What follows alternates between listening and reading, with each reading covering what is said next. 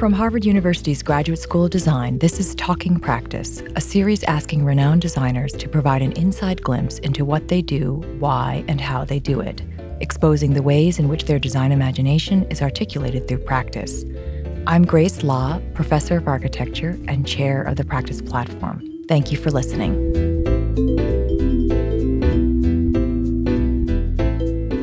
Joining our podcast series is a special roundtable episode entitled Practice in an Uncertain World.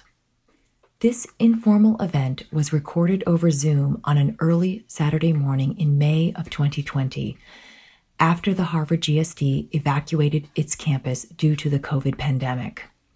Unlike our intimate one-on-one conversations, this occasion included 13 prominent architectural practitioners who gathered to communicate candid thoughts on the complexion of practice at this unprecedented moment. The guests represent different ages, geographic regions, and architectural practice type, sharing in common the ways and means that they survived the challenges of a recession. Speaking from the philosophical to the specific, we're grateful to hear their unique stories, advice, and reflections. Thanks for listening. So you might be asking why we are gathering this morning. Economists observe that since World War II, there have been 4 global recessions, all of them lasting a year. The IMF reports, however, that the coronavirus recession is really like no other and is arguably the steepest downturn since the Great Depression. While there is incredible uncertainty in this unprecedented moment, the Practice Forum thought it would be incredibly useful to share a reflection on the situation. It's impossible for any one of us to have definitive, let's say, answers. So the point of this roundtable is not necessarily to suggest that we do, but rather to share our individual thinking experiences and the questions that we're asking ourselves. Many of us have faced these issues before, and the profession has absorbed changes and new directions. We have also held on to value systems that deeply inform our work, but perhaps modified the ways in which we went about it. So the format for this conversation will be really quite simple. After some very brief introductions, I will ask each of our guests to speak for a few minutes, answering one of the following questions or both.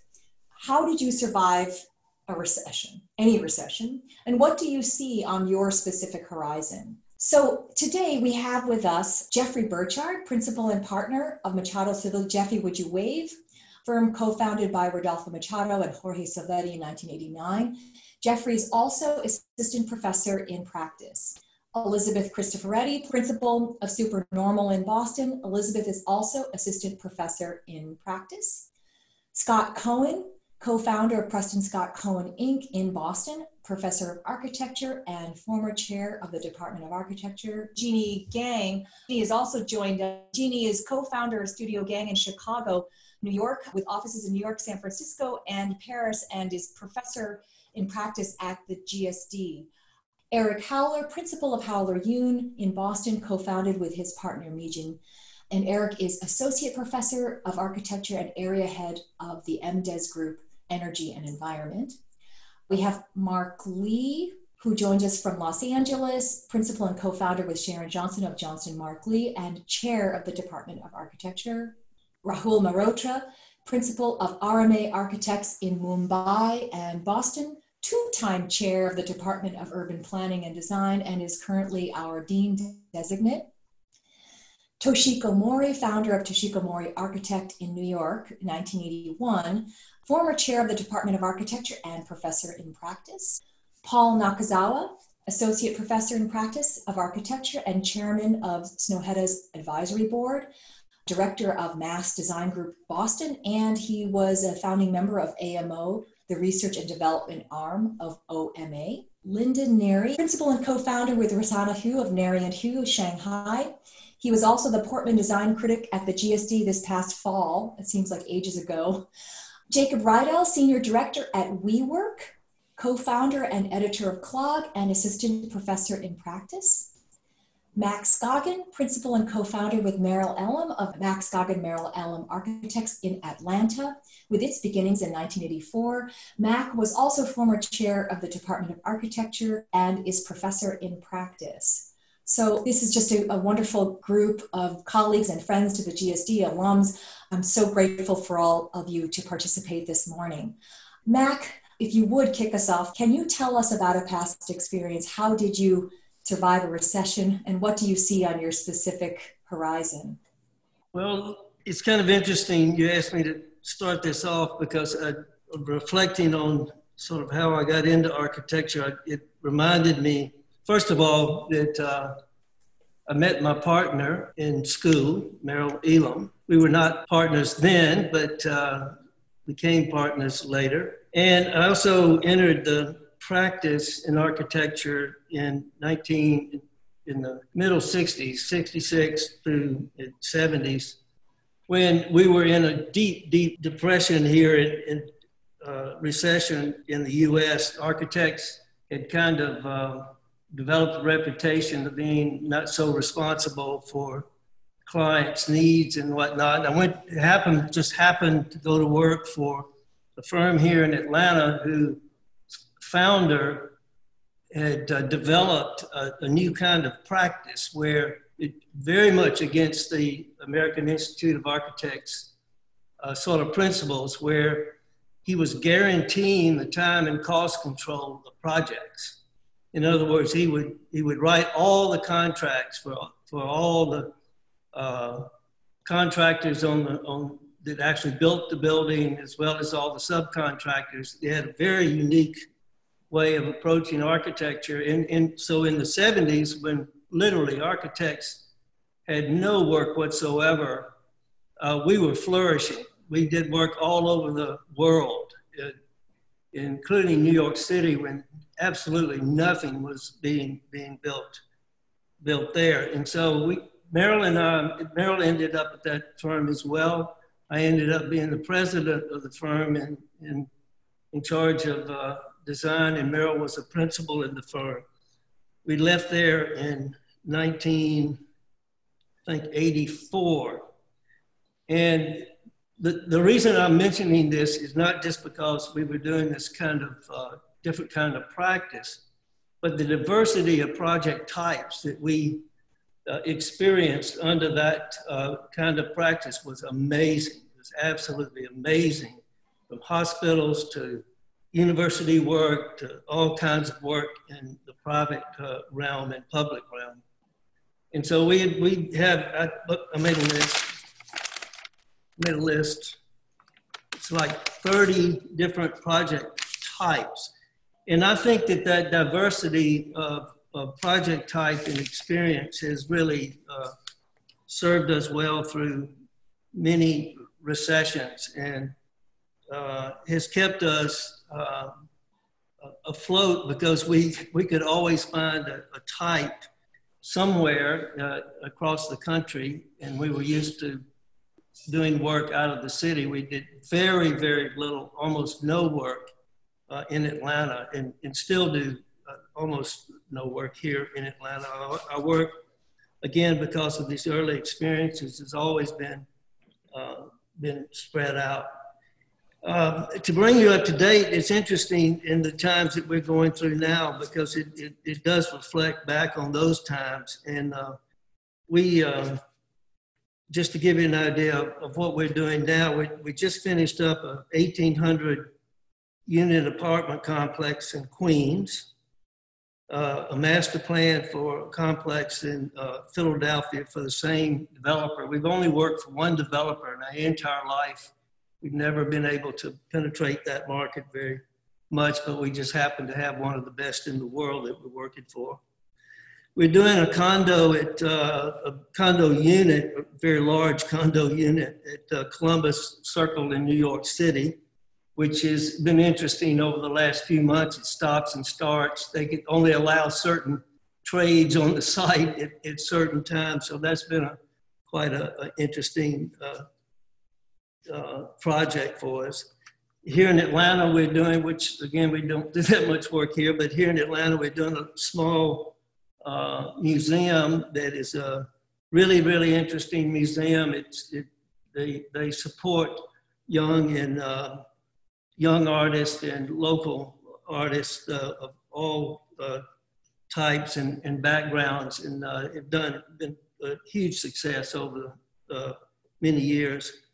We're working on a federal courthouse in Des Moines, Iowa. That's a recession-proof project that it's nice to be able to do work for, for the federal government. This is our second courthouse. Interesting process to be able to get not only on the list, but to get chosen for a project like that. So we enjoy that kind of project mix. And then lastly, again, sort of one thing that's characterized us is we actually own our own building that we bought about 20 years ago in downtown Atlanta, when it was really tough, very, very tough place, tough neighborhood. And what's interesting, over the last years, Georgia State University has bought up all the buildings and moved in them. And so we're presently in the process of developing our own site with a developer, a local developer that was part of the Tishman Speyer for a number of years. And so we've become entrepreneurs, and we'll see, because we're anxious about how the present times around that we're facing right now, how that might affect that development. It's about a 700-bed building, so it's a tall building. So it could be a major project for us, and in fact, could be something that kind of pays off in terms of investment. Mac, thank you so much. That's a lot. That's a lot of work, actually. Everyone apply to Mac Scoggin. I'm going to turn the same question now actually to Jeannie Gang. Jeannie, your thoughts on this question? Thank you, Grace. And Mac, it's great to hear your story of so many amazing projects. For me, I wanted to get started on my own since I started studying architecture, and I really wanted to practice my own way and follow the things that were interesting to me. So I kind of always knew I was going to start the practice. And when I did do that, I really had it was very, like, in a way, it was just a very strong feeling and not very planned out. I just knew I had to do it. And I had just like one tiny project, which was a renovation of a loft interior. And that was it. That was it. I just did it. And really it was very naive, I guess, in retrospect, but I just felt it so strongly. I had to get started on my own. And so I learned a lot about setting up a practice and everything. I was, first I was joined by a few of my students from IIT. And then later, my another partner and Mark, my current partner, joined me eventually after a couple of years where I had, enough work. But what I did learn from doing that was just how to do accounting and the books, how to set up my own tech, my network, which was really funny for a while because when we were about 9 people, I would be in a meeting with a client and suddenly I would, get a call from someone at the office that the computers were down. So I'd have to fix the computers. But anyway, you just learn everything about getting what needs to be done. And that ended up paying off later on when, when I could finally hire people to do specifically those things like computers and financial stuff and payroll and all that. So I think that helped me a lot in terms of being a resilient business. We, like Mac, we had so many weird variety of projects in the recession of 2008. And so, some of them just kept going and other ones didn't. And we were able to just survive by making less money and just, kind of really cutting down on any expenses. And what was the good thing was about that period was just that I used that to strategize about how to grow the business, grow bigger, because we were so non-hierarchical. You know what I mean? It was like just totally flat organization. But then, if you're going to start doing larger projects and more work, what are the ways that one can organize one's practice? And therefore, I didn't just do that by myself. I had some advice, some business advice, but everything that they told me about, growing the practice, it just didn't fit. So we started internally at, just all of us architects thinking about it. At that point, we were probably about 30 people. And we have this great collection of different diagrams that everyone came up with about what the organization could be like. So we did that. And then we also invested in more technology, which was, like learning certain programs at the time. It was like BIM, switching over to BIM. So it was kind of like a good time to do these longer term things that you just don't have time to do when you're so busy with your projects. That's a great segue, because it's almost as if we're talking about other things that we could also be doing simultaneously, like self-education. So I think that's terrific. Paul Nakazawa, can I turn to you next? And again, to talk about this question of how do you survive a recession? Okay. I'm going to tell you a story of failure and success. So early in my career, not long after the GSD, I was one of the senior members of a 400-person firm based in Charlotte, North Carolina, with offices along the East Coast and in the United Kingdom. So this is in the 80s. And it was at a time we'd just gone public, actually, on the London Stock Exchange. So this is one of the early experiments in public ownership of a firm. So at our largest, we were 400 people. And in the course of 3 years, we went bankrupt. And 400 people lost their jobs. So this was a scarring event for me, because I was one of the parties in a responsible position with the firm. And so since my career has been more as a managing principals, which is keeping firms in business and attending to a lot of the mundane things, I've always had to have an eye on, what do you tell your staff? How do you manage a collective when you know that things are bad, and how do you grow as a consequence, not only personally as a firm, but also how do you continue to coach individuals who may or may not be with the firm to continue to be viable in times of hardship. And so these are hard lessons that I've had to learn over many kind of cycles. And I can probably boil it down to 3 things. So the first thing is that all of you have everything you need to survive. You may or may not realize it, but all of you are intelligent, you're talented, you're thinking people. And the thing that you probably don't have are the reflexes for survival in certain contexts that have changed. So the GSD has made you fit to be students. You're super students. You're really fit to do the work of being in an educational context. And now you need new muscles. You need to go back to the gym and work out new muscles in order to figure out how to acquire a new repertoire of fitness in a different context. So fitness at the GSD is not fitness in the outside world.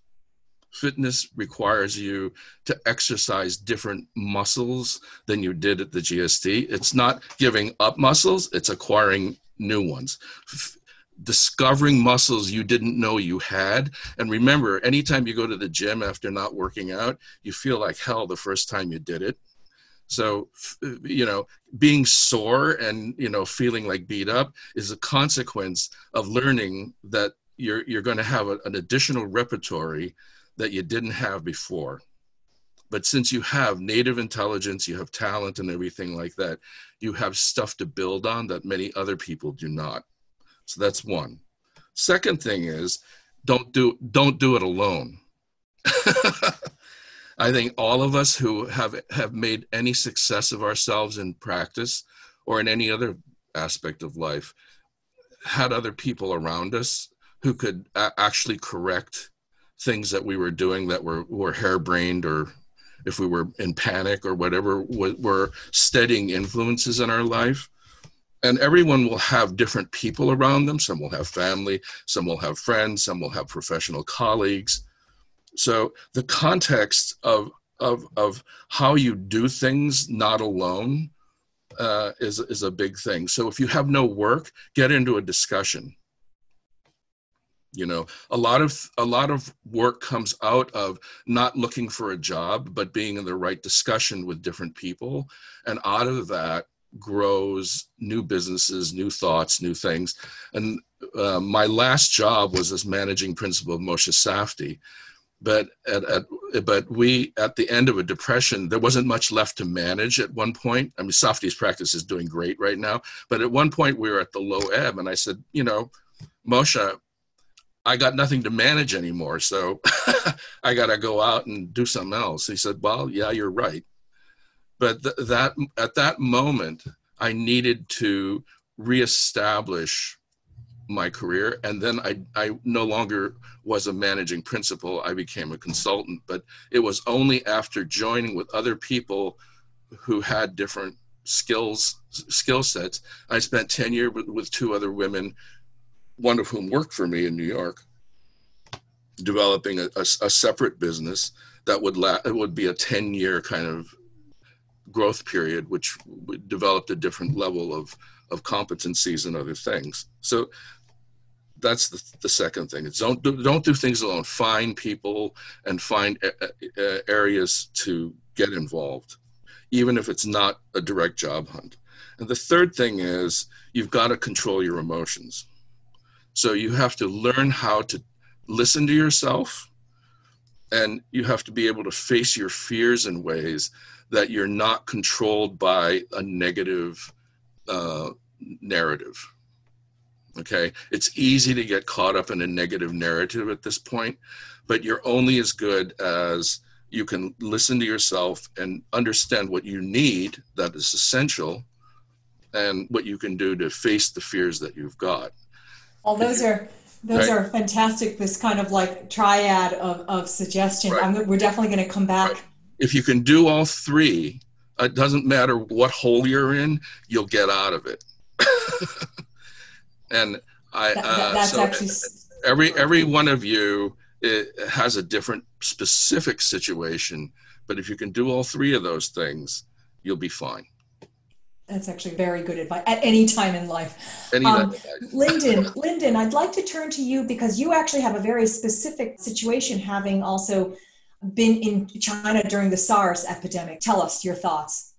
It was interesting because I left the GSD in 1992, and that was a great recession. So I worked for 5 different practices in New York because I was so idealistic. I remember getting an offer from Gensler, and I found out that a colleague and a very good friend of mine was paid $2,000 more per year. So I decided over my weather decomposed body, well, I work because I thought I was a better designer. Well, I turned that down and then end up struggling to find real work. So for 2 years, I worked for 5 firms and finally landed at Michael Graves, thank goodness, because Rosanna was going to Princeton at that time. At certain point, coming out of the GSD, you didn't really want to work for Michael Graves, but actually that was the best experience I could possibly have because in 1999, the Asian crisis hit, and we lost 17 Asian projects. I still remember that. And being the person in charge of those projects, I had to scramble and convince some of those Asian clients to bring those money to New York. And that's the reason why Michael Graves at that time entered into the New York market with all the towers. I think he did 4 at the end. And you're right, Grace, in 2003, I was here working for Michael Graves when SARS hit and I was stuck. It was originally supposed to be 6 weeks. It extended to 6 months, and then I was stuck for a year. And that was when I saw many different possibilities. I went to all the factories, and that's when I realized it's design is more than just architecture. I was doing interior projects, even though I didn't really have much experience at that time. And I also managed to see people do furnitures, accessories, objects, all these different things. Now at Michael Graves, that was very important, but this was pushed to its limit. And so it was at that end of that year when I was allowed to go back to the office. I worked for another 3-4 months, and then I resigned. And that's where we started our practice. That's when I saw the opportunity.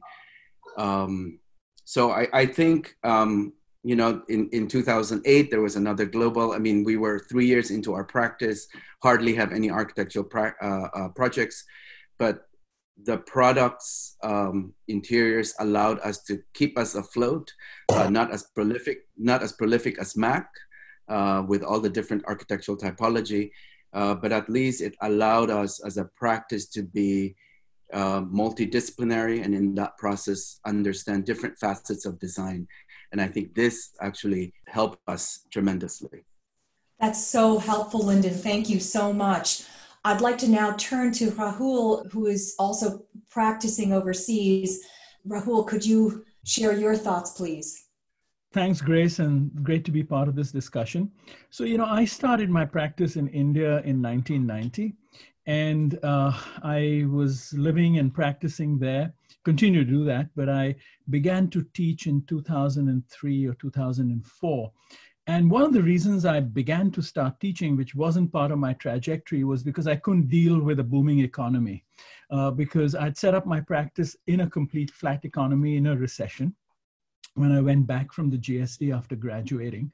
And I think what we landed up doing, which was interesting in reflection, was a real diversity of projects. We did anything we got because the economy was so flat. So we did interiors, we did historic preservation, we began to get involved with issues of the city, with documentation. And, and I think as Paul pointed out, that put us in the middle of conversations and discussions that led to projects.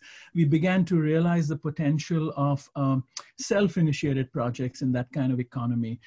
We began to develop what I call instruments for advocacy, because we began to partner with NGOs. It was a bizarre, schizophrenic, extreme diversity of the kinds of projects. One would, start the day just with consultants and end the day with community groups. It was complete schizophrenia. But it kept us busy. It, in reflection, made me realize 2 or 3 things. It made me realize how important diversity was, and constructing that diverse ecology actually made us very resilient as a practice in an economy that was going south continuously.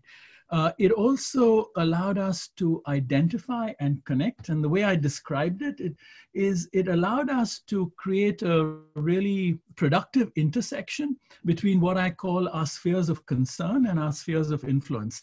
We all have great spheres of concern. We, over a drink and discuss climate change till the cows come home. But we get up in the morning and we are back to sort of a working drawing or trying to figure out an interior detail. And so our influence gets completely minimized. But by this kind of expansion out of default, we felt that our concerns and our influence were beginning to kind of follow the same trajectory. And that was very uplifting. And again, in reflection, I think it really, if I had to talk to graduating students today, I would say the two key things would be to find purpose. As Gandhi said, you find purpose and the means will follow. Because I think the clarity of purpose and identifying what your concerns would be, given the kind of crisis that the pandemic is going to throw up, is critical. And the other half of that approach would be being very mindful of your networks and the community and the collaborations and the new configurations by which you relate to people occur simultaneously. Again, resonating what Paul said, because the connection between your purpose and its clarity and the networks that you can place yourself in, I think, open up many possibilities. And so what does one see in the horizon? I think the best brand ambassador that climate change could get was the virus. And it's amazing how this planet, as we can see, is beginning to heal. And I think for architects, and this addresses the question of purpose, we've got to move from foreground architecture to background architecture. We've got to seriously grapple with questions of repair, of restoration. And I don't mean historic preservation at all. I think the larger rhythms of what this has thrown up is a process of healing for the planet as society, questions of inequity. I mean, extreme problems. If I tell you about what's happening in India, it's mind-boggling. And it's bringing to the fore the urgency for architects to change these narratives, to get involved more with what we otherwise just consider background, and we come in to play out the foreground. I think we might have to reverse the way we perceive the world and our agency in the world. Those are very wise thoughts. Next, I'd like to invite Toshiko to share thoughts. Hi. When I graduated my alma mater, Cooper Union, that was the year when New York City went bankrupt. And then to try to get a job, I got a job at Edward Larry Barnes' office, where Paul also worked. He's a GSD graduate. And when those kind of extreme recession happens, what we discover is they actually fired very high-paid people and left young people who's able, has lots of energy, willing to work, kept alive. So it turns out to be me and another young kid. We became in charge of IBM Towers on Madison Avenue. And I just saying, because this is amazing opportunity, keep an eye out, observe what's going on. If you get that opportunity, jump on it, because I really learned how to do a high rise. And because of it, I think it's a boring typology. I don't have a Tower MB anymore, but I know how to build a high rise. It was like amazing time. And then after like 5 years, I went on my own just because, like Jeannie said, I just wanted to practice. Another thing, practical, I actually got real estate license. I went to NYU Real Estate School. And if you know the developers, everybody has to take this real estate exam. So Donald Trump was the next class from taking this class. And you get incredible case studies. And I think you also get future clients in this way. I got licensed. And with me, another friend who is a GSC graduate, Kim Wang, and now he's a Hong Kong developer. We actually developed a building in Tribeca, like Mac. We thought we had to have another skill other than architecture to get through this. And it turns out to be, it was the first condo in Tribeca we developed. After that, I said, I'm not a developer, I can't do this. I'm a designer. So you go through this, but the knowledge and skill I acquired at that time is still useful. I can read all the leases, I can review all the real estate instruments, legal instruments for clients. Of course, lawyers have to do it. But I think that was really good to know how to get your things built financially, legally, and so forth. So in my small practice, uncertainty is the cost of a day. My practice is small. It's between 6 to 20 people, somewhere in the middle. And we always have to be very nimble. Like what Paul said, we have to be fit all the time. We have absolutely no fat in our firm. Everybody is working to the limit.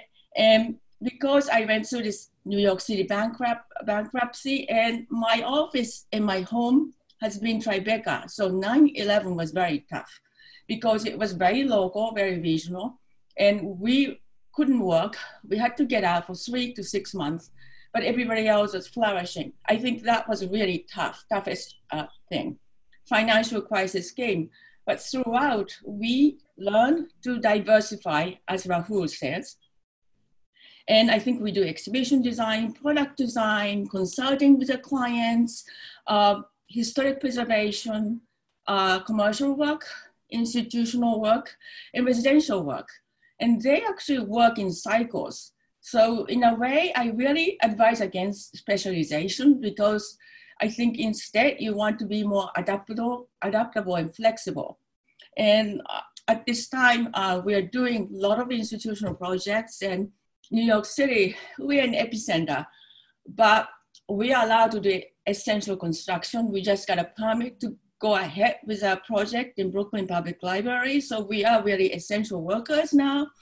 They issued about 6,000 permits in last couple of days in New York. Of course, construction workers have to be distanced. We have to practice the protection and everything, but we are going. And so our office is legally entitled to work at the moment.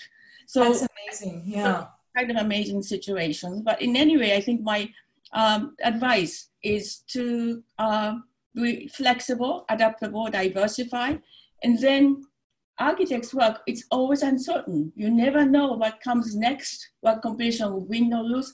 This is normal for us. So don't panic. Just as Paul says, be fit and work with others and confront your emotions, which is always being an optimist. That's wonderful thinking. Eric Howler, could you share with us also your thoughts? Sure. I'm delighted to know Toshiko knows how to do a high-rise building. When I graduated, I wanted to work for Liz Diller, but there was no work at Diller Scofidio. So I went to go work for KPF, which was the only firm that was hiring at the time. And then I worked on maybe 20 high-rise buildings in Asia. That was my first introduction to architecture, was working on high-rise overseas. I eventually went to work for Liz when she had the ICA project here in Boston. And I got to work on cultural buildings.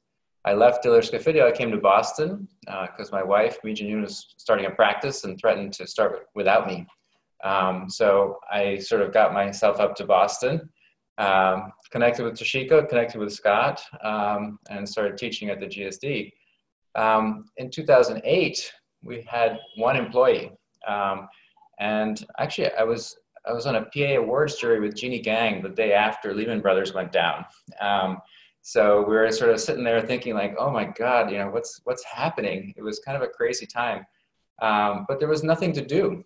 We sat here in this space with 3 people and we wrote a Graham Foundation grant.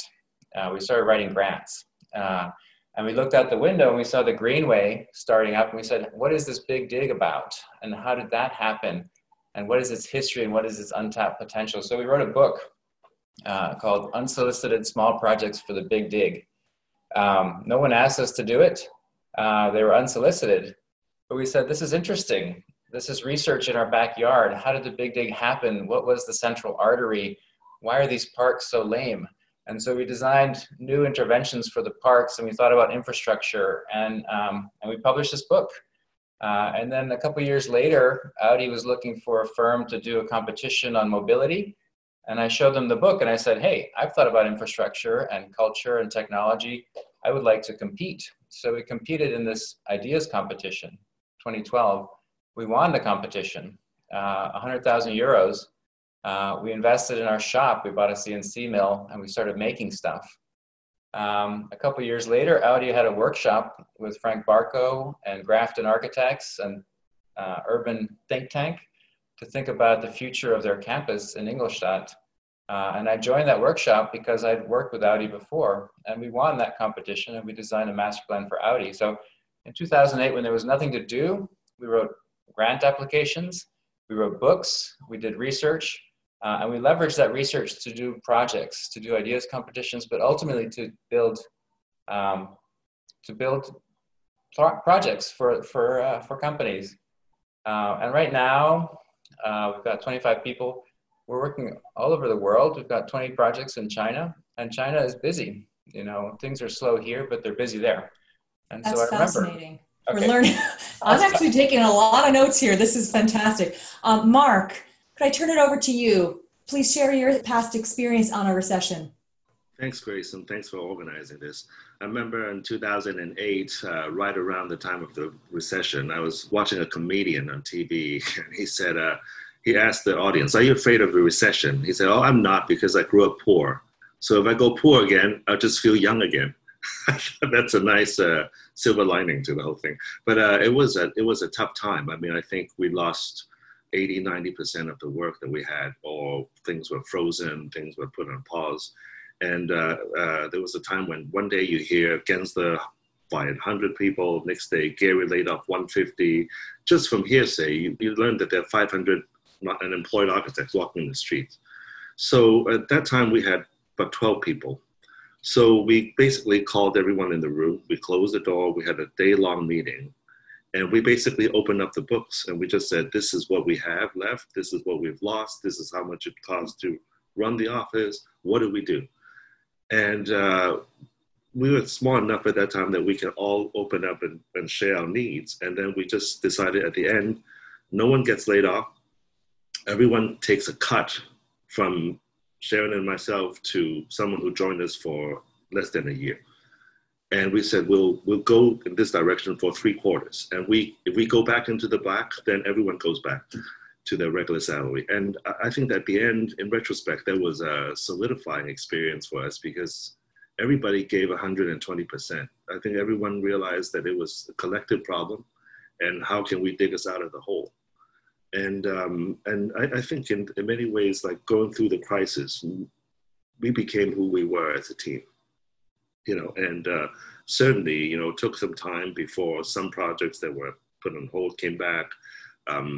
There were unexpected projects, like we never really did retail back then, but a lot of online retail, people who have cash realized that they could get prime real estate for much less money than before. So they would have these roll-up brick and mortar stores.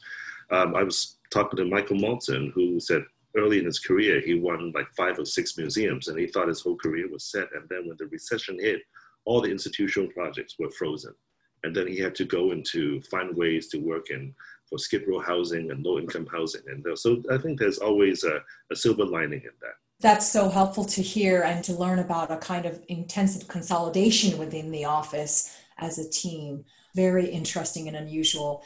Scott, could I turn it to you next? Yes. Well, so many things have come to mind in looking back at past crises. We're all being biographical, and I have to say that when I was in school, we were finishing, it was dead in the middle of the 1980s, early 80s recession, a really big one, really the biggest one before the 08.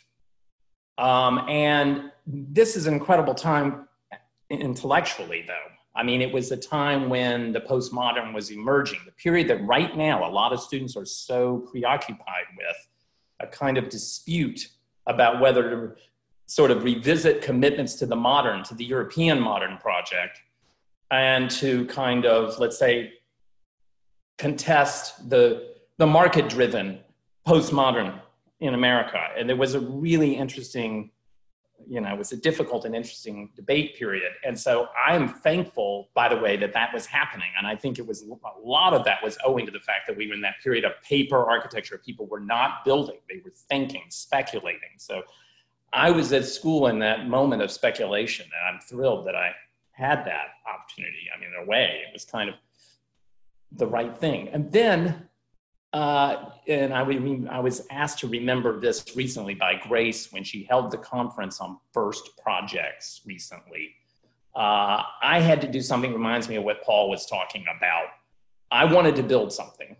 And I asked my father, who was very much a go-it-alone kind of businessman, small businessman. He couldn't. The client was going to have to be his wife.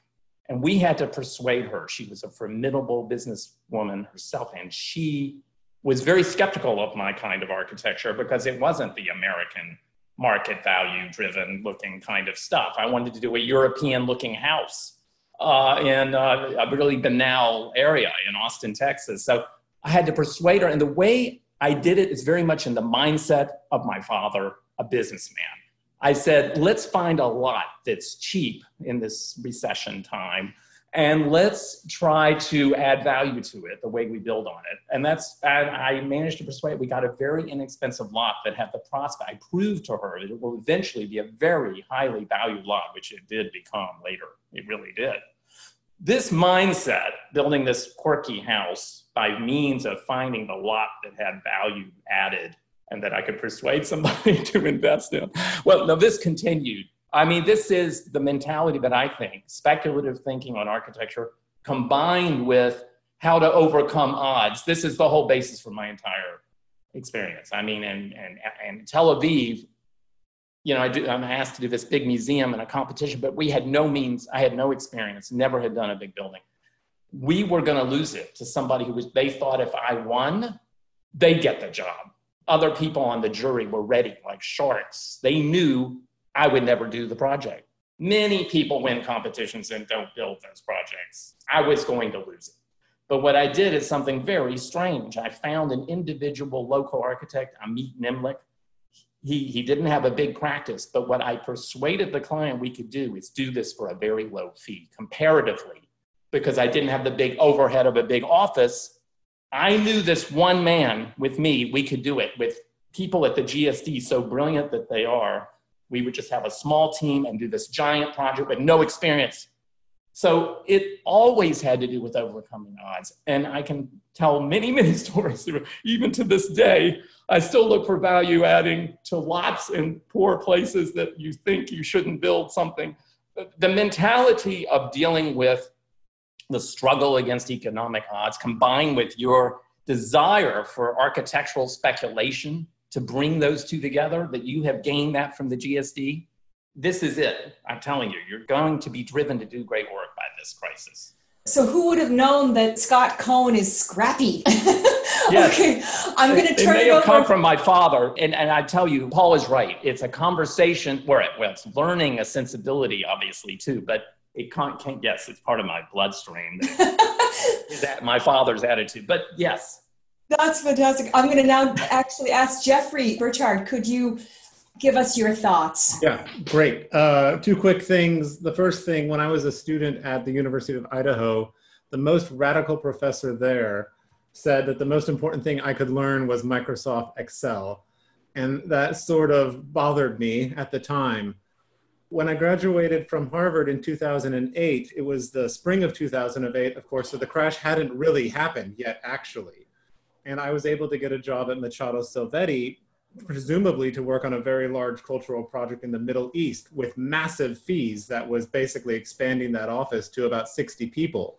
But when I started, I ended up working at a project for NYU in Manhattan instead.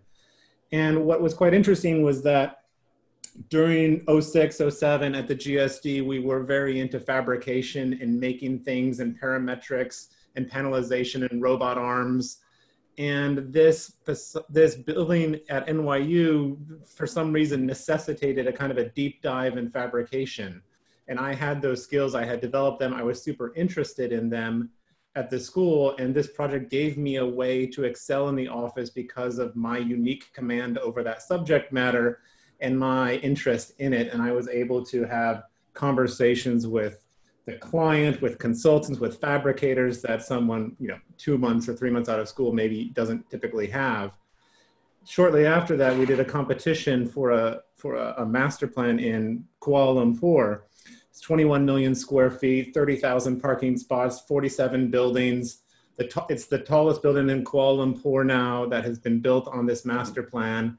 And through my knowledge of Excel, frankly, I was able to sort of like grab a place on that team of real importance and in the office, meaning that we would fly to Kuala Lumpur and there would be 60 people sitting around the table, all of which were at least twice my age, but I had the data and I knew the data and I commanded the data, and they needed to make any decision about where a building moved or how to deal with a sub-developer. They needed the data, and I had that. It was quite compelling.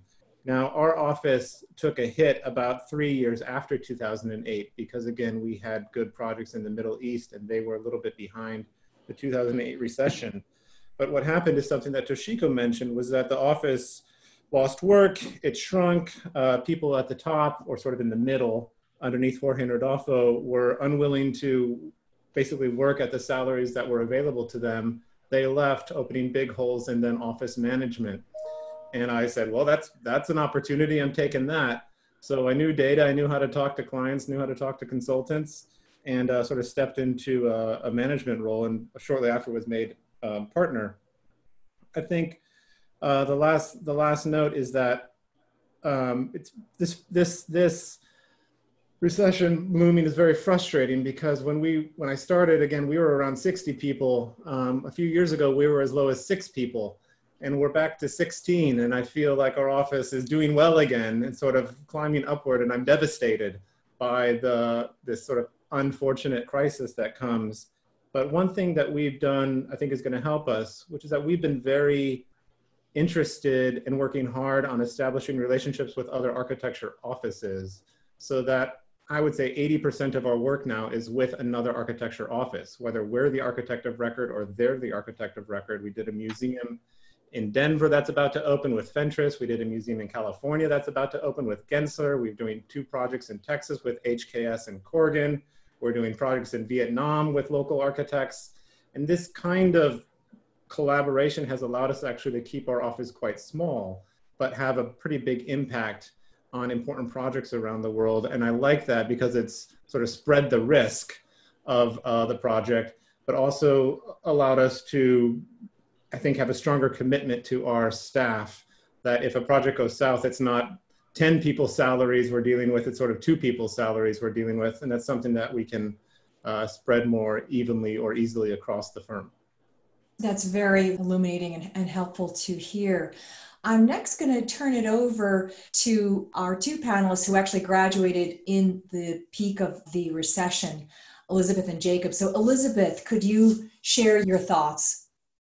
Sure thing. Yeah, thanks. This is so fascinating. Thank you so much, Grace, for organizing this.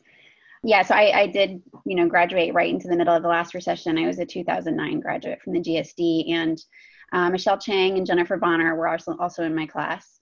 I think this is right. There was one person who had a job with a capital J, and I believe, if I remember correctly, he was going back to serve his time with the Korean military.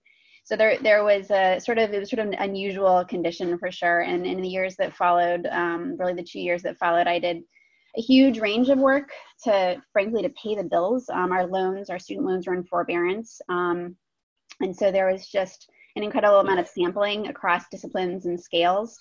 And that really formed the nature of my practice today, which is occasionally, maybe always, agnostic to the boundaries of our field. So, the work was, it was great, actually. We were doing everything from designing a truck stop in Iraq for the US military during the rollback to exhibition design with Dan Borelli and Claude Cormier and Jane Hutton. I spent a bunch of time analyzing parking structures in Long Island, and I had kind of managed also to wrangle my first teaching gig, which was great, and that came with some writing and editorial work. So, I got lucky, I think, about 18 months in, maybe it was a little less. I was about to move back to Pittsburgh. I grew up in Pittsburgh. And I had this idea that I liked very much about going back and being active in that community, doing some of the things I've been thinking about in my thesis around housing design. And sort of right at the last moment, as we were about to pull away and pick up and move, I had been offered a job by a firm here locally. And that firm actually had been thriving, interestingly, because they had taken on a range of projects that were across the public and private fields. So they had bridged from architecture right up into urbanism. And so they had really been taking on a lot of public work, and they had enough to bring me on and fund me. And I suppose, I've sort of intuitively absorbed that very pragmatic decision to move across these different public and private scales. And it's really something that, that I've carried with me into Supernormal, which is a relatively young firm. So yeah, what's on the horizon? We have this, really interesting balancing act that we're trying to do right now. I think we've gotten past the immediate triage. You know, we are constantly trying to balance these sort of little special rituals and spatial sequences with their implications at a systems level. And it's, you know, it's just so crazy and ambitious, and it yields these projects that, that, you know, on one hand are like the future of housing, right, with the city of Boston, and that scope is expanding because the need with COVID-19 has been expanding so rapidly. On the other hand, we have 2 projects that were under construction, and those have been paused. And, you know, then we had locked down funding for a project without a client, right? It was this housing project. We were going to be doing it on our own. The development actually continues to happen. We were leveraging some of our data and software related work to create a spin out, and we just lost $500,000 a couple of weeks ago. So, you know, that's huge. That's a huge thing. And I'm like really disappointed about it. But at the same time, you know, I don't know. I'm an eternal optimist. I think there's a lot there. This is a time, obviously, and we're going to have a huge amount of ups and downs. But, you know, there's an incredible amount of invention that lies in these triggering conditions. And they seem to amplify latent things that we haven't been seeing so clearly for the good and the bad. And there's no question that in my mind, these are opportunities for design. So that's kind of what I got. That's fascinating, Elizabeth, that, you know, also to talk about how the nature of the products of architecture have been altered because of the time period within which you've been graduating. So last, I would love to hear from Jacob, who also graduated in this intense period. And if you would, Jacob, share your thoughts with us. Sure, Grace. You know, I guess I'm last. So let me just, maybe I'll these are such inspiring stories. I'm just going to take it down a level and actually just talk about real talk about what my experience was. And again, I'm speaking from my experience, right? This is not, you all are in different situations. So maybe just to set the ground where our level set, I came out of school actually in 2008, but things were starting to get bad where I was going. I had made the decision to go to New York, primarily because I had an offer and very strong interest in a firm, Rex. And just to be really honest, I had, around $60,000 in student debt between undergrad and grad. So, you know, more than some, less than others, but just so you know what my situation was. And I did not, actually importantly, I did not have significant family responsibilities. So I didn't have to support parents. I did not have to support children. And I think it's important for me to just put that out there when we talk about this, because I know everyone is coming into the situation and it has a very different experience, right? So just, you know, that's where I was coming from. I think what my first move, my first thought when I was making that move, deciding to go to New York, is I wanted to kind of reduce, I knew things were going to be rough, and I wanted to reduce my personal overhead as much as possible. And, you know, the biggest thing that I knew I was going to be spending money on was rent. So basically, I just was determined to find a place that I knew I could pay if I were on unemployment, essentially. So it's the critical factor in my first few years of work was that I found a rent-stabilized apartment in the final landing approach to LaGuardia. It was actually an awesome apartment in Jackson Heights, except the TV would freeze when the airplanes would come down to a certain height. But that said, it was a game changer for me, because basically it gave me the freedom to do what I wanted to do at that time. And that was a personal decision I made. Remarkably, my roommate from him is still in that apartment. So if anyone needs a hookup, I can tell, I'll call Lewis and see if he's still got that room available. But it was a ridiculous price. And those things, and I'm just saying that both anecdotally, but also these decisions really make a difference. I think when in informing the decisions you make, both as designers, as professionals, and in the projects you do, okay? So just to, again, tell you a little bit about then what my experience was, I started at Rex about a couple of days after one of their major projects in the office had died. And they had literally gone from, I think, around 35 to 40 people a few days before I started to 15. And I show up. So everyone's like, who the hell are you? It was a very interesting first few weeks. Over time, though, it did become an incredible experience. And a lot of it actually came from the instability of the time.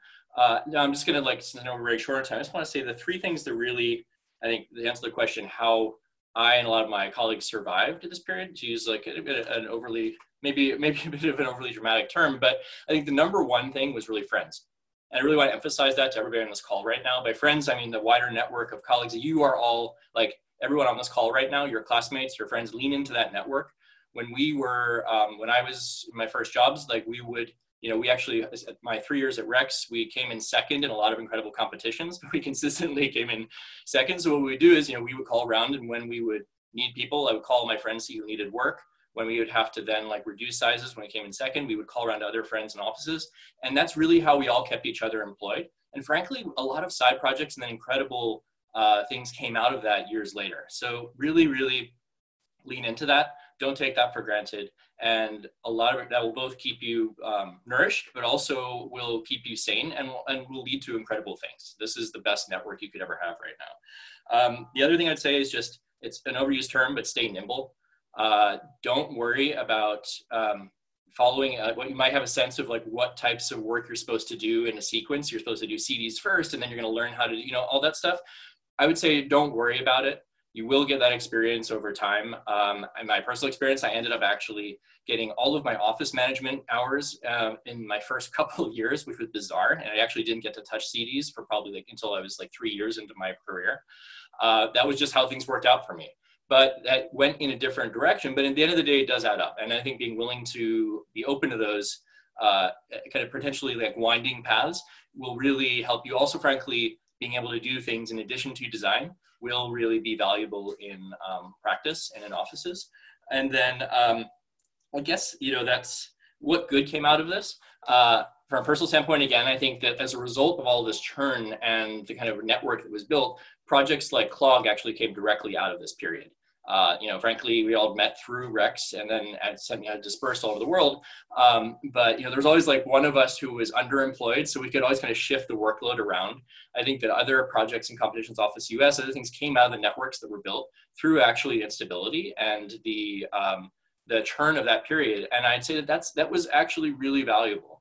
I ended up with a network around the world that we are still working together today as a result of the period where really there was so much movement. And I think that's, that'll sum it up. I think that just if I were going to say a few, to summarize, one, I think what matters, friends matter, place really matters. I think that's something to really keep in mind. What city you go to, it's related to friends in your networks, but just there's no right or wrong answer. Just be intentional about that. And that leads to being intentional. I think just know that the decisions you make, in many cases, there isn't a right or wrong answer, just as long as you know why you're doing it. I think that is, just don't take that for granted. And then also I think flexibility is just, and being nimble is just essential. As far as what's on the horizon, I'll admit, I don't know. I don't think anyone really knows what is going to happen now. This is actually a really, obviously an unprecedented situation.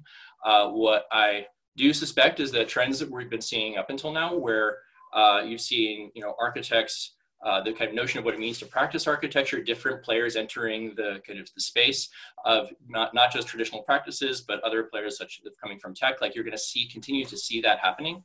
But what I do want to emphasize is, and I just noticed my personal experience, my time at WeWork and when other kind of related companies that aren't traditional architecture practices, is the core competencies and skill sets that architects have are absolutely valued and essential in those rooms. And the moment you're in a room as the architect, or as someone with that background, surrounded by other people who don't have that background, that is valued. And I think you can use that skill both in what I would call traditional architecture practice, but in a host of other ways of engaging in the world and frankly shaping the built environment in the world we're in today. So thank you so much, Jacob. That's really helpful to hear your voices. It's amazing the number of things that have been coming out of this conversation: fitness, flexibility, scrappy, language of business, Excel, own the data, Gandhi, opportunism, books, grants, mentorship, self-education, consolidate your team within and without external collaboration, control your emotions, diversify, diverse ecology, self-initiate projects, inventions, small decisions add up, and by God, have friends.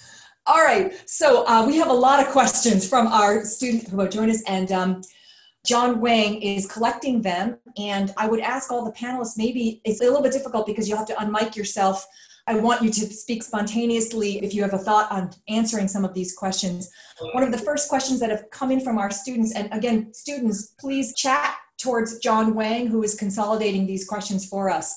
So one of the first questions that has come in from the students: what is the skill or muscle that you keep referring to that you would encourage us to develop during this time? They want to know specifically, do you have some ideas on the skill and muscles that you would encourage? Well, they vary from person to person because everyone's background is different. So everyone will have different things that you need to develop. But I think I'd go back to things that everyone has said, which is there's certain people are less flexible in terms of their thinking about like what was supposed to happen. And I go back to Jacob's thing is that you have to really be flexible in this. So you have to develop a level of facility of not following a script and actually listening very carefully to what the ecosystem is telling you and knowing what an opportunity is versus just something that keeps you busy. And that's where controlling your emotions comes in. You know, it's not, you can't be the drowning person reaching for a log. You have to keep true to what Toshiko says is, and what Rahul is like, you have to have intentionality about what your belief systems are, and you can't betray yourself during this period. You have to have a steady view of your ideals, of what's important and what your interests are, and navigate around all of the, you know, you're in the asteroid belt. So you have to be like flexible, you have to be agile. So agility, flexibility. Those terms are interesting because it links to another question that a student, there's, by the way, guys, panel, as you should know, there are a lot of questions. So let's try to be as brief as possible and just jump right in on top of each other as necessary too, because there are a lot of questions coming in. With regard to things like flexibility, nimbleness, and whatnot, how did you make the first step specifically, starting one of those discussions that allowed you to find work, in particular, some of the panelists who self-initiated work? How did you make that happen? Can I just say, I think that being a designer is an incredibly courageous thing to do. We're always creating something new, and there's an amazing amount of bravery that's required for this. And I think it is finding that strength in you and recognizing that there's fear, but also an incredible amount of strength to pursue the things that you're interested in and that, as Paul says, are kind of driven by your value system. So to me, it's like courage, like an incredible amount of courage and not being afraid to take a chance and to even talk in a different language. Yes, I think that's absolutely right. And I think it takes a lot of courage to initiate a new project. So anyone have some thoughts on specifically the question is, how did you make that discussion? Yeah, Toshiko, please. I actually took my thesis to a potential client. My thesis was a places of interaction to have a prototype built. And that's how I started my practice. And I think every student think of how to build your thesis and then present it. I think that Elizabeth says I was fearless. I was a little ignorant, but ignorant in youth is a blessing. So I think this is a situation in which all these new ideas people welcome. And I think this is a great opportunity. When I presented my thesis idea was 1980. So that was really trying to look for new typology, new paradigm, and I think this is a great opportunity for you to present your project to potential client. Just leapfrog it. Well, I just wanted to mention, it's an odd story, but we actually started our firm. The first project we got was a museum, which was odd because we'd never designed any museum. But the reason we got it is that we had done about 10 years of pro bono work at the High Museum here in Atlanta doing children's exhibits. And so when they wanted to build a satellite museum downtown, the museum director that we had been doing all this work for hired us. That was our first project. So in terms of, let's say, that typology of museum, I'm just curious if there are project types that you feel are more resilient during this economic crisis, or others that you have seen, typologies or work efforts, either UMAC or any of the others. Have you found that there's, again, a type that seems to be a little bit more recession proof? Usually the institutional projects are the ones that seem to have startup during these kinds of recessions. It seems odd, but they're the ones that actually people are actually managing their money in ways where they're actually giving money during those periods to institutions. That is absolutely what has sustained us through every single recession, is institutional work. Oh, that's interesting, because you would have thought that institutional work, given its philanthropic nature, might have actually made people more restricted in this time period. But you're finding that typology is steadfast. But Rahul, Grace, can I just sort of jump in? please, Rahul. Yeah. No, I mean, another way to look at it is not pose the question through type, but through the forms of patronage and that sort of spectrum. So patronage, I mean, I think institutional patrons, foundations, private developers who are much more sensitive to, well, what I call the impatience of capital, but also communities. And when we talk about self-initiated projects, I think that's another constituency. So, I mean, another way to look at the landscape is through forms of patronage. Yes, that's an excellent thought. I'll just add one thing to that. I think that in a way that the projects that you want to do are already right in front of you. You know, it's the things that you're interested in, and those are the discussions that that you will be having with people, if it's around environment or around community and housing. You will be involved in those things in a non-project way, perhaps. But that is exactly where the projects that you want to do are going to come from. It's your interests and being involved in those interests that are connecting you to people who are not just only other architects, but people in those fields. I just want to add really quickly on the question of type. I think that obviously, like, to me, something important also to acknowledge is that you know, the job that your day job, let's just say, doesn't necessarily constitute your entire body of work, and frankly, like, that's not everything in many ways. So I think that it's important to take into account is that, you know, in times of disruption, certain typologies do press on. Like, you'll see healthcare, you know, incredibly, like 15-year-long projects, you know, will continue. That may or may not be your gem, but just because you may be working somewhere that is doing projects, that doesn't mean you can't also be doing things on the side that are actually really, you know, to Paul's point, really are rooted in kind of your North Star or your longer term project, right? And I think that that's totally out there, and you're all at an age where it will never be easier to do. It'll never get easier to do that. And frankly, like, now you have more energy than you ever will. And like, if you have interests, if you have, you know, passions, if you have like certain problems you want to address, regardless of where you are working and what's bringing in the money, find ways to continue pushing that.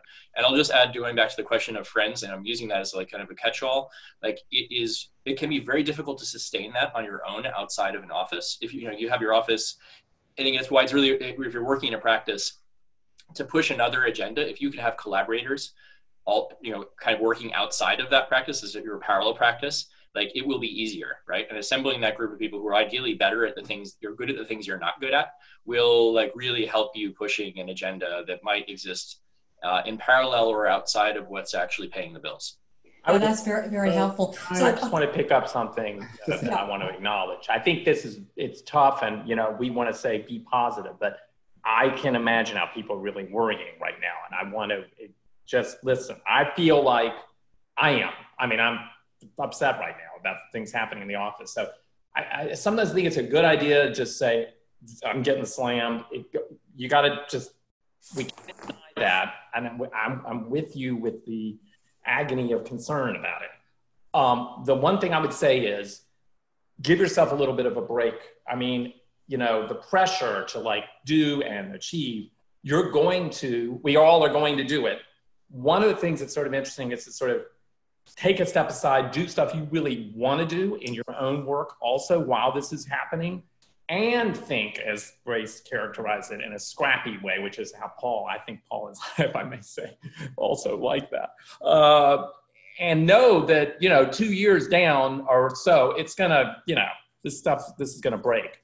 So, you know, you're gonna do something ingenious, and you also can spend some time doing things you really want to. But, you know, I'm not trying to sort of paint rosy picture. I'm not a rosy picture painting kind of person. Yeah. I don't think it's useful to do that anyway. I think, you know, go ahead and kind of confront the toughness you're in. Everybody's in it together. Anyway, I just wanted I think that's a very important reminder.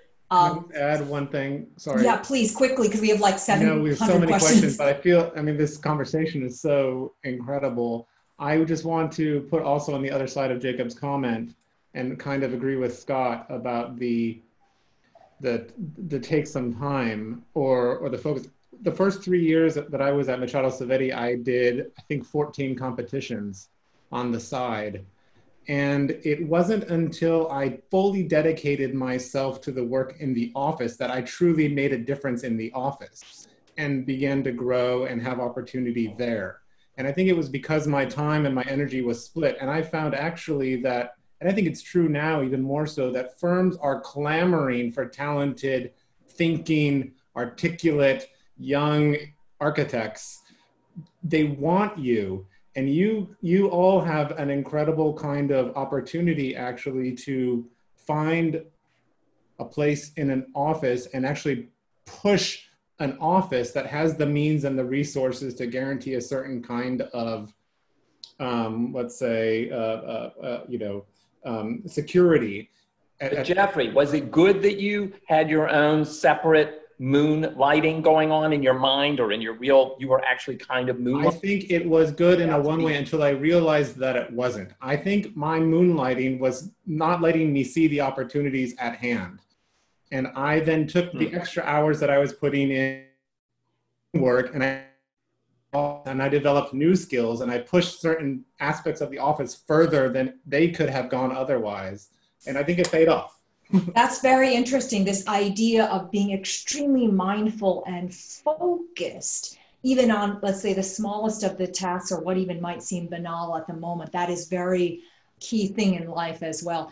Could you describe how it is different before and after a recession, and be very specific? And please don't couch it in just terms of your personal stories. Can you be very specific about how you changed, or how your practice might have changed its process before and after the recession? The students are asking you to be quite precise here without your huge personal stories, if you can.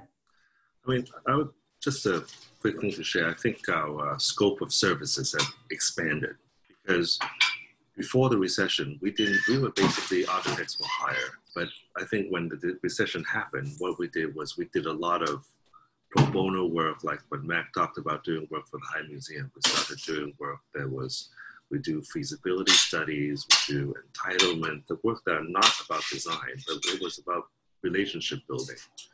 You know, like Raul said, how do you expand your network?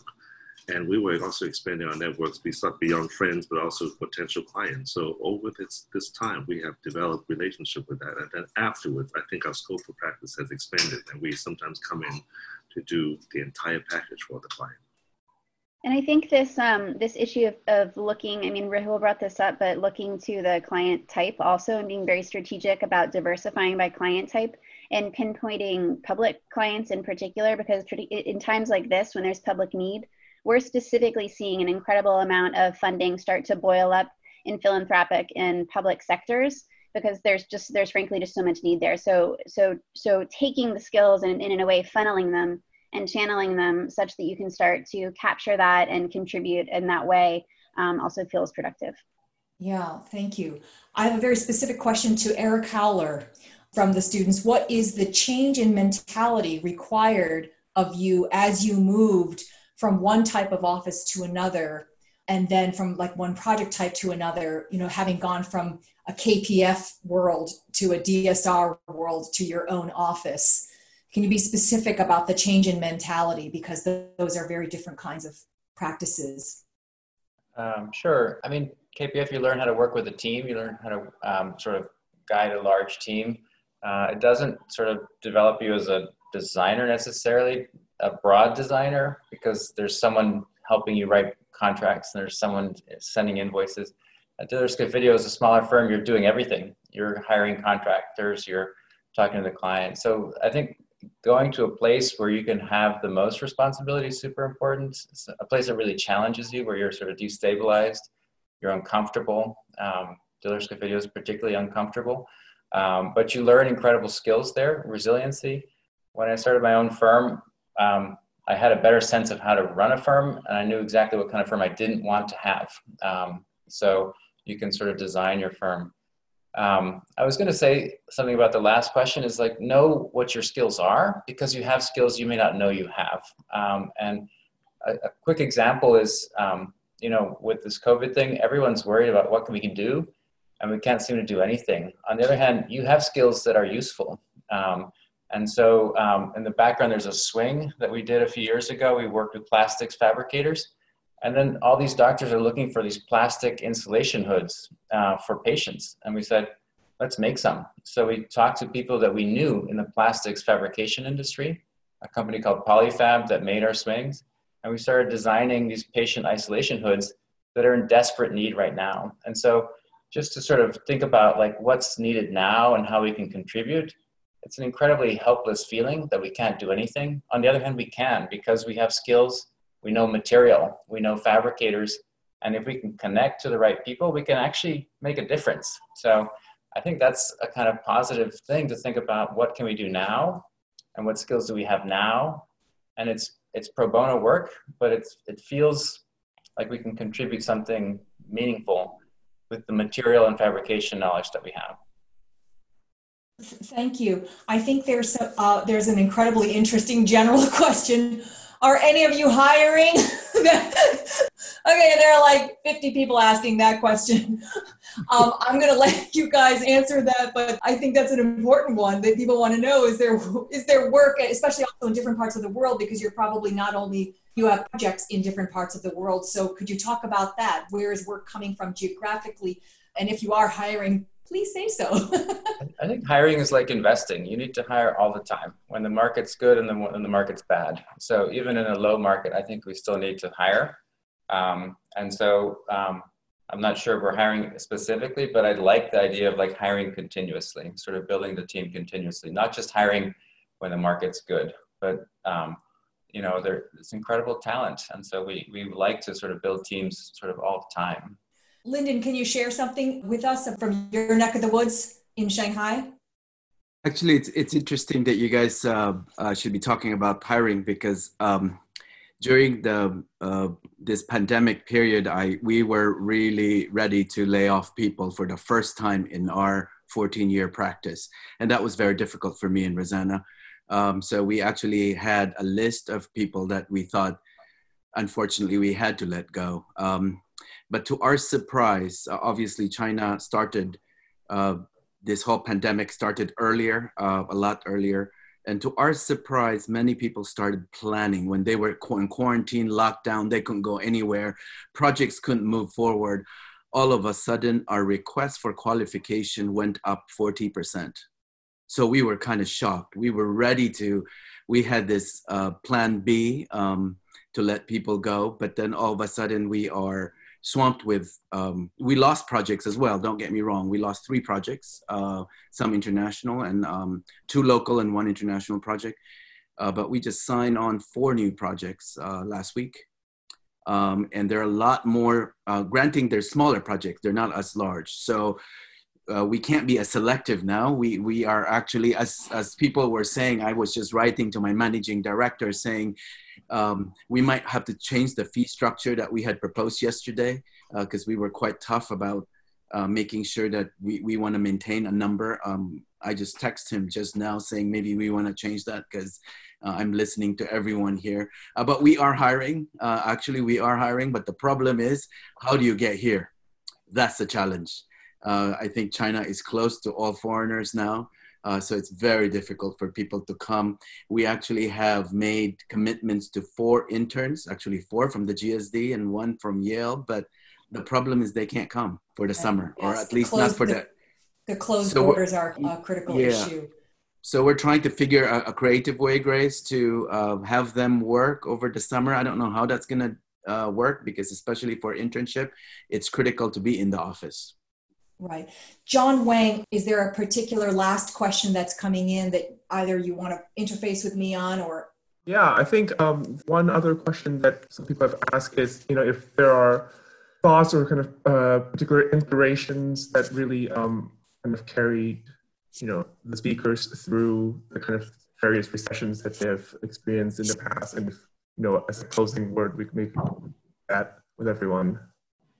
Maybe I'll jump in on that, John. I think when I was thinking about what Paul was talking about, the muscle, I think the muscle of humility.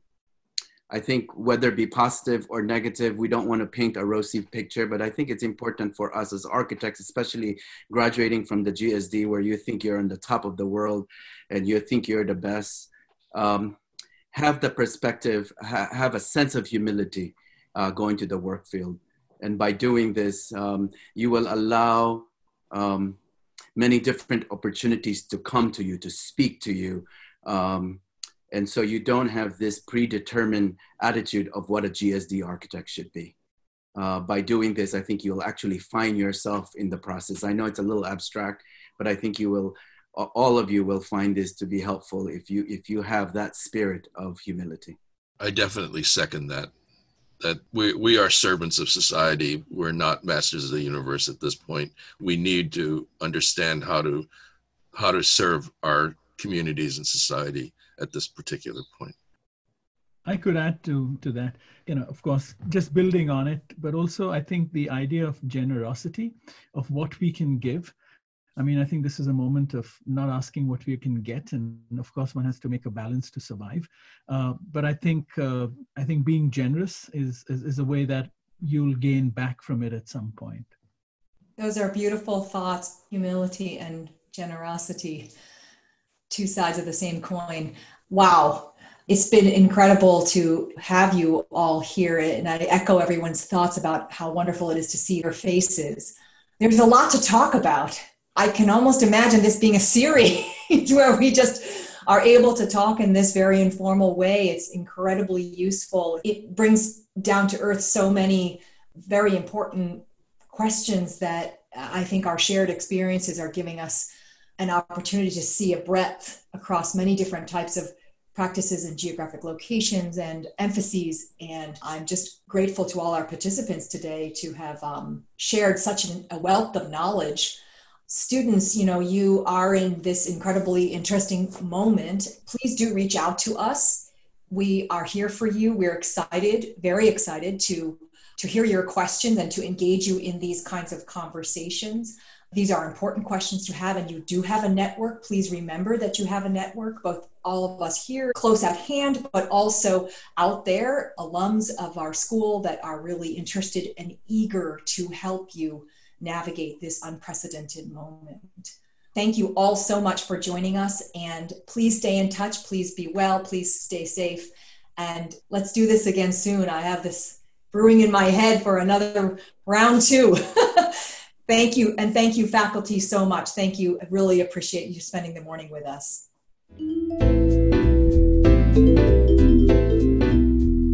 I'm Grace Law, and you've been listening to Talking Practice from the Practice Forum of Harvard University's Graduate School of Design. Today's episode was recorded over Zoom and edited by Maggie Janik. Research, support, and organization for this special roundtable event was provided by John Wang. To hear other episodes in this series and to find out more about programs and events at the Harvard Graduate School of Design, visit us online at gsd.harvard.edu. Thanks for listening.